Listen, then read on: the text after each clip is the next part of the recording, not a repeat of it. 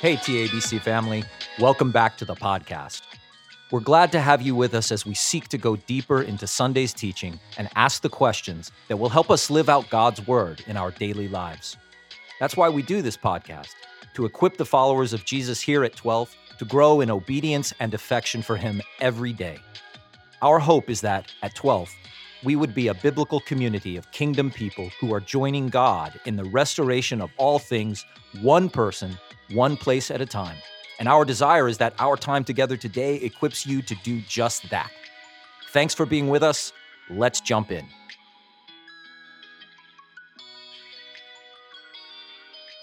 All right. Hey, everybody. We are back again, Garen and Jordan, talking about the first real sermon in the Names of God series. I think it's the first real sermon I've done. It's the first real one you've done. The others were fake. They were practice, preseason. Yeah, this was Yahweh Rohi, which means I am your shepherd, and that's who God calls himself, right? Yeah. And so we went to 1 Kings 19 and talked about, was it Elisha? Elijah, Not Elisha. Yeah. It was Elijah. It's easy to get him. Yeah. Yeah, Elijah. And how he encountered God and how God met him at a very low time and ministered to him and shepherded him and really like encouraged him and then recommissioned him to go back out and get after it. Cool, man. Yeah. So it was really neat. It was a great story. A really undertold story. Yes, it's what I feel like. I feel like I think it's so rich. And the few times I'd heard before, I felt like it was undertold. And as I learn more about it, I'm like, there is a lot here that's really profound. So. Yeah. So we don't want to rehash the whole message because you did it really well, Garen, but there were a few things we wanted to dig into. And the first was this. You maybe blew some minds yesterday because this whole concept of the angel of the Lord came into play. I know. And this was something that I've only become familiar with in the last maybe 10 years or so. Growing up, we heard stories about the angel of the Lord and Bible class and things like that. And I just imagined it was like the leader of God's angel army. Like he's the biggest, strongest angel. That's how I imagined him.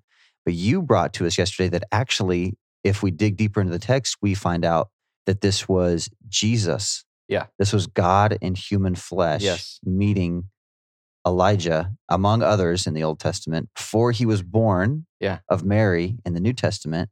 And he comes to earth physically and meets these people. Is that right? Yeah, touches him and cooks him a meal. Like totally mind-blowing, right? So for people who this is new to them and they haven't thought about that, this is a crazy thing. And you're even maybe a little bit suspicious listening, like, okay, is this just Garen's theory or is this real? So can you give us, is this Garen's theory or is this something that's backed up and legit? Yeah, a couple of things. One, just that word angel is not the best word because in Hebrew it's just messenger, which is what it means in the New Testament too in Greek. So by saying the angel of the Lord, I think everybody automatically assumes, an angel, a created being, Lord. It's the messenger of the Lord. So when you encounter an angel of the Lord, or it's a messenger, and that is referring to angels, spiritual beings he's created, but that the messenger of the Lord is only every time you see an encounter, and we're going to get some more of them in the names, but we're not going to lay those cards out. We're going to keep them close to our vest. But every time you see the name, the angel of the Lord, that person recognizes in that encounter, that is, I met God. And so there's been a lot written about the angel of the Lord, and the consensus is that is, that the Father, the God exists, is invisible and immortal. We're told in several places in John 4 and 1 Timothy. The only time he took on flesh is in Jesus, so a lot of people believe that is Jesus actually showing up. The pre-incarnate Jesus, so before he enters earth, 5 BC, but that he comes in physical form and actually meets people so that people could meet God face to face. Yeah. And that even so that walking in the garden and Genesis 3 was probably the pre-incarnate Jesus that they were walking with. So, and if you know your Bible, then this isn't too surprising because in John 1, we learned that Jesus is the Word. Yes. And the Word was with God in the beginning, and the Word was God in the beginning, and that nothing was created without the Word. Yeah. And so Jesus is not this character that comes in later. He is from the beginning he's there with in the beginning, Father. And he's showing up in the Old Testament. And he's pulling his own weight. He's not just hanging out. He is creating. Things are created through him. Yep. And he's active. And he's active in the Old Testament. Yep, he's active. It's not just He's the not- Father. He's not just in the green room in heaven right. waiting. He just- yeah. My scene's not for another 2,000 years. I'm waiting out till, right. I'm Netflixing until the Immaculate Conception. Yeah. No, but he was- he's active. Yeah, the Spirit, the Son, they were all active all throughout the Old Testament. Yeah, it's pretty. So yeah, that's not just a thing I just kind of thought up on my own just to make a cooler sermon, but that really is That's incredible. What's going on. And with you that. even said that, well, no, that's not what you said you hadn't realized. You said that there was something about this you hadn't realized until recent years, was that Mount Horeb and Mount Sinai are the same mountain. Yeah, that those are the same mountain. That, yeah, for a long time, because a lot of times in the English Bibles, they would translate Horeb as Sinai because that's what we know in the West. And they'd put a note down there, and maybe I hadn't read the note. So I just thought, okay, he's going, I want to go climb Pikes Peak. That's kind of what I thought. Oh, I'm going to go climb. Like a mountain let me retreat. see, yeah. Let's Long's just get- Peak. I'm just going to go do Long's Peak. Yeah. And maybe God will meet me up there. That's what I thought for a long time. And I had no idea it was the same mountain and that he wanted to encounter the living God like Moses had. He desperately needed an encounter. And that's what he was seeking. That's really cool. So what's up with Sinai? Where do they get that? What is that? It is another name for it. I think Horeb was Horeb's the Hebrew word, probably the right? Hebrew. I think Sinai is also Hebrew. I'd have to look. I'm pretty sure it's in there. It's probably just different names from like which part of where you were from, maybe. Interesting. Or something. Huh. Okay, so the significance jumps off the charts when we understand that Horeb is Sinai. Yeah. Because now we know he wants to have a Moses experience like in Exodus 33. He wants to meet God face to face. Yeah. And hear his voice and see him, and he needs that. Yeah. And so he says, this is my last ditch effort. Yep. And if you look on that map of how far he walks, that's a hard walk anywhere, but he is crossing barren desert, a whole peninsula to get to this mountain. And that's pretty incredible. Dude, that'd be like walking across western Kansas to get to Colorado. And eastern Colorado, that's even worse to get to the mountains. Size-wise, I wonder what the comparison but is. It's even starker. Yeah, that desert is just barren. Yeah. That's crazy that he did that. But I had another question. So Exodus 33, Moses is up on Mount. You know what? Let's get rid of Sinai. Okay. He's up on Mount Horeb. All right. We're changing the script. We just flipped the script right here. Moses is up on Mount Horeb. He is meeting God.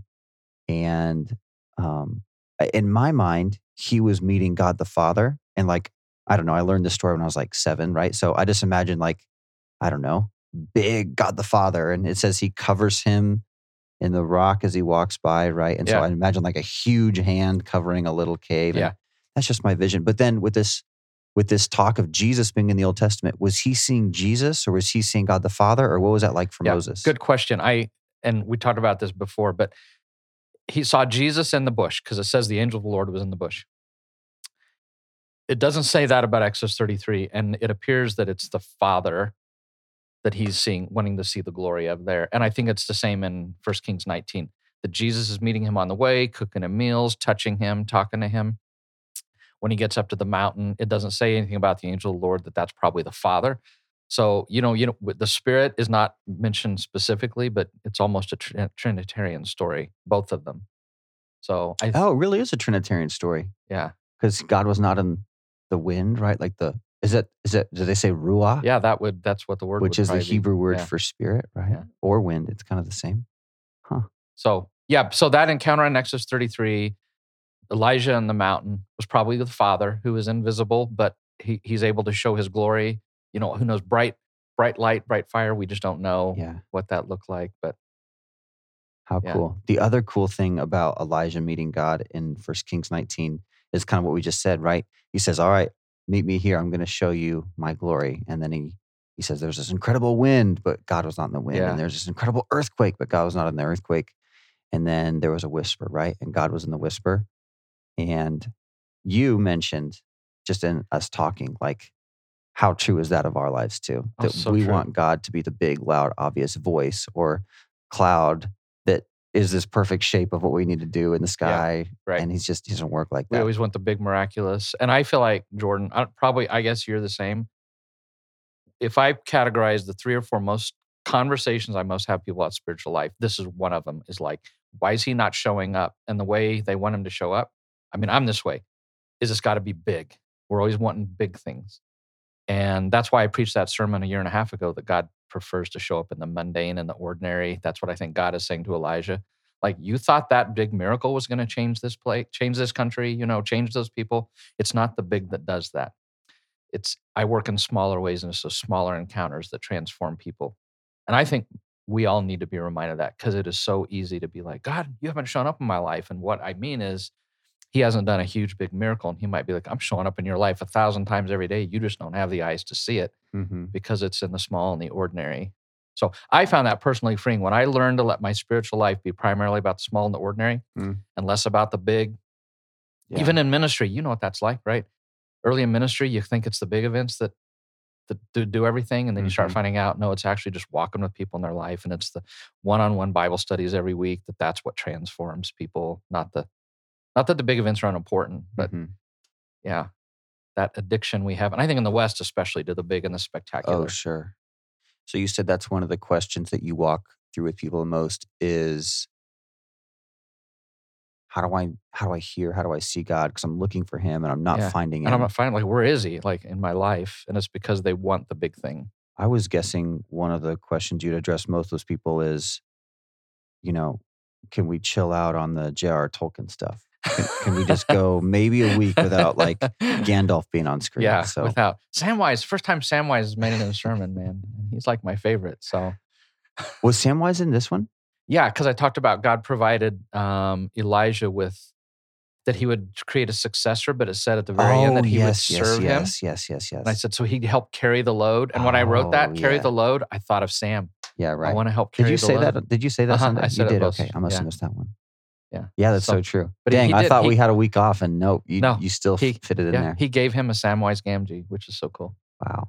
What a gift. Yeah. I made a list, just kind of a running list during the message of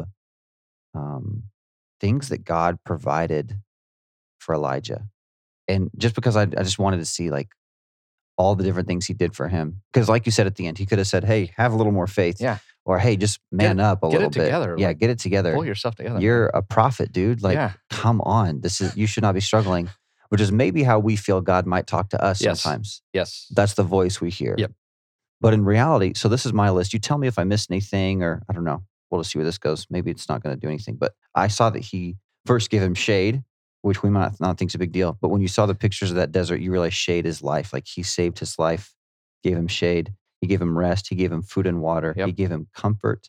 He gave him direction. He gave him protection. He reminded him of truth, and he sent him a helper. Yep. Reminded him that there are other people in the community out there. Oh, yeah, that's right. Because he felt so alone. To me, the touch is huge. I mean, how many times I find, somebody asked me to pray for him, and you pray, but I found, man, if you pray for somebody, just put your hand on their shoulder, that impacts people. Like, we need physical touch. And I think the fact that the living God showed up and twice, like, put a hand on the shoulder of that guy. Like, can you imagine how healing and huge that was? Yeah. So the touch thing, I mean, you mentioned the food. Yeah, and what's cool to me is that all those 4 areas that God met him in every single area. He met him physically, he met him spiritually, he met him socially, he met him emotionally. So God cares about the totality of who I am, and that his shepherding is in the totality of who I am. That is really big. That he's just not the spiritual God of like, come on, buck it up, Yeah. Trust me, but he cares about the totality, and he cares about the little things. I mean, look at that. He made him a loaf of bread. He gave him a pitcher of water. He created shade for him. Like, sometimes we might think God is only going to do the big things. He's only going to eliminate the cancer, or he's only going to change this person's heart about the gospel. Well, yeah, but he's also the God of the little things. And when he sees that you need a break or need a restoration, like, he's going to give you the shade. He's going to give you the pitcher of water. No thing is too small for him to bless you with too. Yeah. And it even says, that bread was cooked over hot fire and coals, He made a fire, and I don't think Jesus snapped his fingers and made fire. Like, I think he really went out. Yes. I think when he showed up, and really physical, in that form, he's not just snapping like this and appears. Yeah, I think he was so exhausted, he was asleep. Jesus shows up, starts a fire, cooks the bread. And if you've ever started a fire without a flint or matches, you're working hard. Yeah. I imagine Jesus doing that hard work for him. I really do. I think that's cool. Yeah. So, man, so they always say, like, hey, if you go back and see a story, people are always like, oh, I wish I could see the transfiguration. I wish I could see the crucifixion or creation. This would be a cool one to That would be a witness, really cool one, right? to just be sitting maybe 20 or 30 feet away Yeah. and watching That whole Elijah encounter. nap in the shade and Jesus make this fire, prepare his bread. And Yeah. then when Elijah wakes up, he's like, what in the world? Yeah. Who are you, man? Yeah, who are you? And like, Yeah. yeah, and that's the living God that's there. Here's another question. Jesus looked Jewish. He was Jewish, right? Yeah. So he would have looked that way as Yeah, the angel of the Lord. Yeah, I'm sure he would have So I wonder if he's like, oh, is this guy from, I mean, we'd have to go into like what region of Israel they were from or like how they look different. But I don't know. That's just where my mind is racing right now. But Elijah been like, oh, you look like me. You're clearly like an Israelite. Or would he been like, oh, you look a little different?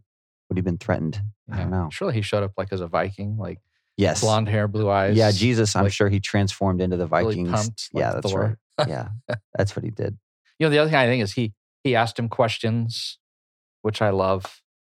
He listened to his response. What did he ask him? He just said, "What are you doing here, Elijah?" Twice. Elijah explained both times, but that he's just, again, he's not giving statements or pronouncements. He ends up at the end, recommissions him, which I think is cool, but I just love how God asks people questions. Yeah. And isn't just always saying things. He does say things at times, but I just think that's really cool. So Yeah. pretty cool encounter. So can we hit this whole depression thing for a minute? Because there's something I didn't say yesterday. Wait, can I say one more thing? Yeah, say one more thing and then we'll jump into that. I was thinking about how God is so good at providing all these things. Like we've only started with shepherd, but you're going to give us a whole list. Yes. And already in the story, it's like, wow, God has so much love and compassion to give. Yeah. And he's such a provider. Yeah. And I was just thinking, it's no wonder that God didn't want to exist in perfect relationship with himself. Yeah. But that he didn't want to just exist in darkness or void or whatever forever. Like I used to kind of wonder, why did God really like want creation? I mean, he's perfect, right? But when you see all the love and compassion and provision that he is dying to give to the ones that he loves, it's like, it makes perfect sense. He wanted to create something and then care for it. Yeah. Like that's just the overflow of his heart. And if there's nothing for that love and compassion to overflow onto, you can just imagine all that untapped potential sitting there. There He's in a the shepherd. darkness. It's in his nature. It's in his name. So yeah, shepherding. And he's not going to shepherd himself in the Trinity. They don't need shepherding. Provision and leading and guidance and care. Yeah. Yeah. So part of the overflow of who he was into creation of a community of other people. Like, let's enlarge this community, but these are ones we can shepherd. Yeah. Yeah. I never want to create a picture of God being incomplete without us or, needing us because he does not. But I do imagine him sitting there kind of like calling into the darkness, maybe like, hello, like, does anybody need a shepherd or a provider or a rock or like, And he's like, you know what? I'm going to make creation and I'm going to have community with these people and I'm going to give them what they need. I don't know. That's a whole different dimension when you think about that. So, anyways, I thought that was kind of cool. You might be out there like, yeah, Jordan, you were the only one who thought that, but maybe that's how it is. It's okay. Yes, Garen, you wanted to talk about this depression kind of subject that you brought into it, which was so appropriate. I think a lot of people struggle with this in one way or another. There are people who struggle with it. At the very least, we know somebody. Yeah. At the very least. And more often than not, we are going to have struggles. Maybe not depression per se, but certainly mental struggles in life. Melancholy, right? Or I think most people at some point in their life will likely go through at least an episode. Some people it's all the time, or it's part of their thorn in the flesh. We all have them. Yeah. But we don't talk about it in church very much. And I think especially in church, people feel like it's unspiritual. But the reality is, here's a guy, that's where he was. And here's what I think is really cool, Jordan, that I didn't say yesterday. And we may come back, and I was just talking to Lisa, we may do a whole sermon on this because it needs to get talked about. But I heard Tim Keller one time talk about it. And he said that there's 3 worldviews generally that relate to depression or how you view it. He said there's the materialist who thinks we're just, it's just material universe. There's no soul or anything. And he said their answer to depression is medicate. They just want to give you medication to fix the physical issues. Right. Because a lot of times there's like imbalance of chemicals. Yeah. So that's all they want to do is give you medication. And then he said, then there's the moralist, the spiritualist. And their answer to depression is just trust Jesus, or you're not praying enough, or you need to repent of sin. That's their only answer. So materialists, their only answer is medication. The moralist spiritualist, their only answer is just you got to get right with God.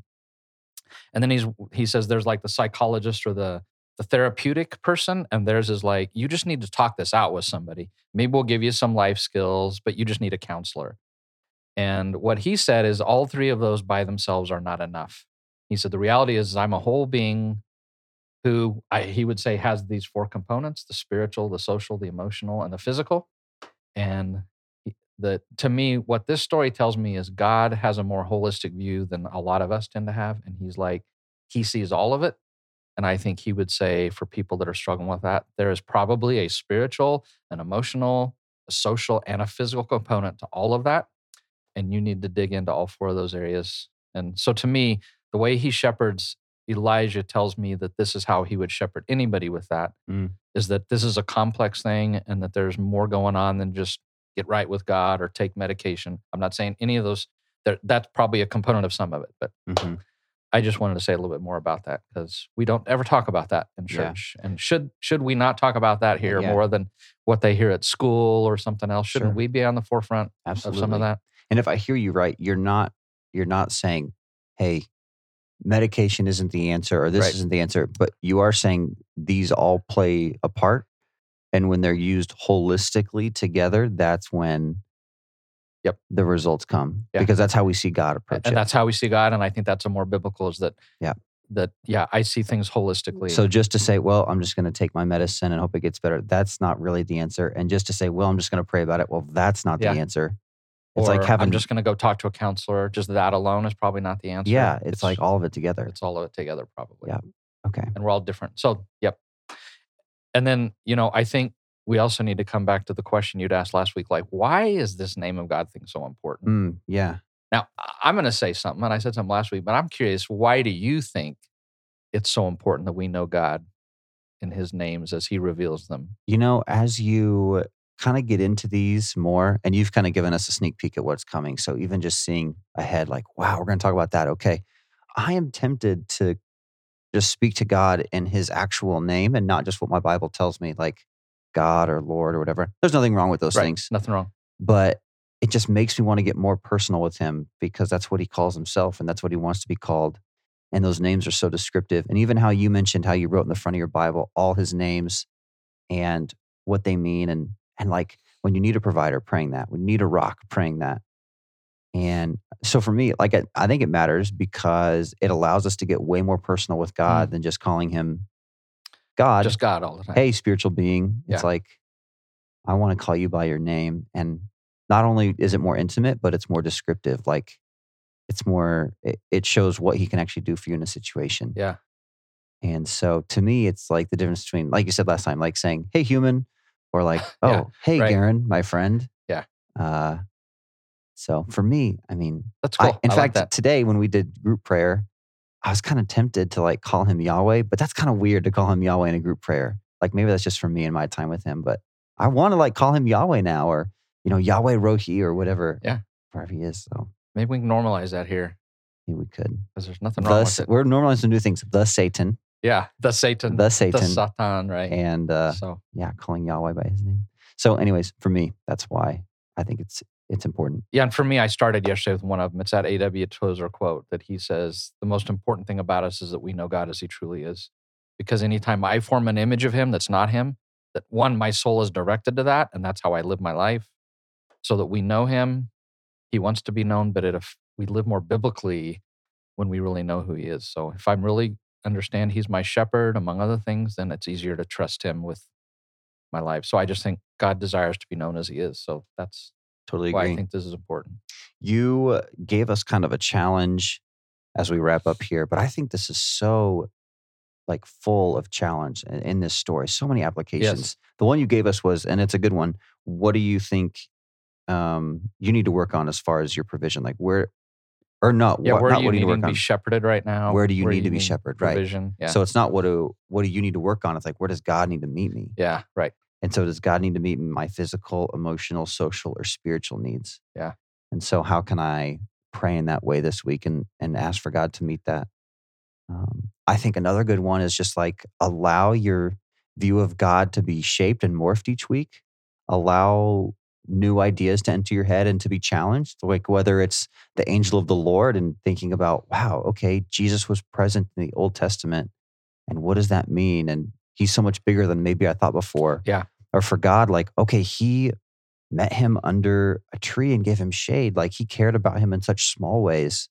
And just realizing that, or realizing that he was in the whisper and not the earthquake. Yeah. And so, maybe God's not going to do the big thing all the time. Maybe he's going to talk to me quietly as I sit there in my time with him. So I don't know, whatever it is, allow your view of God to be shaped and altered, and don't just walk into church and then walk out the exact same. Like allow God, allow the Holy Spirit to be changing those things inside you. So I don't know, maybe that's what I think the challenge should be. Yeah. Those are all working on me this week. Yeah.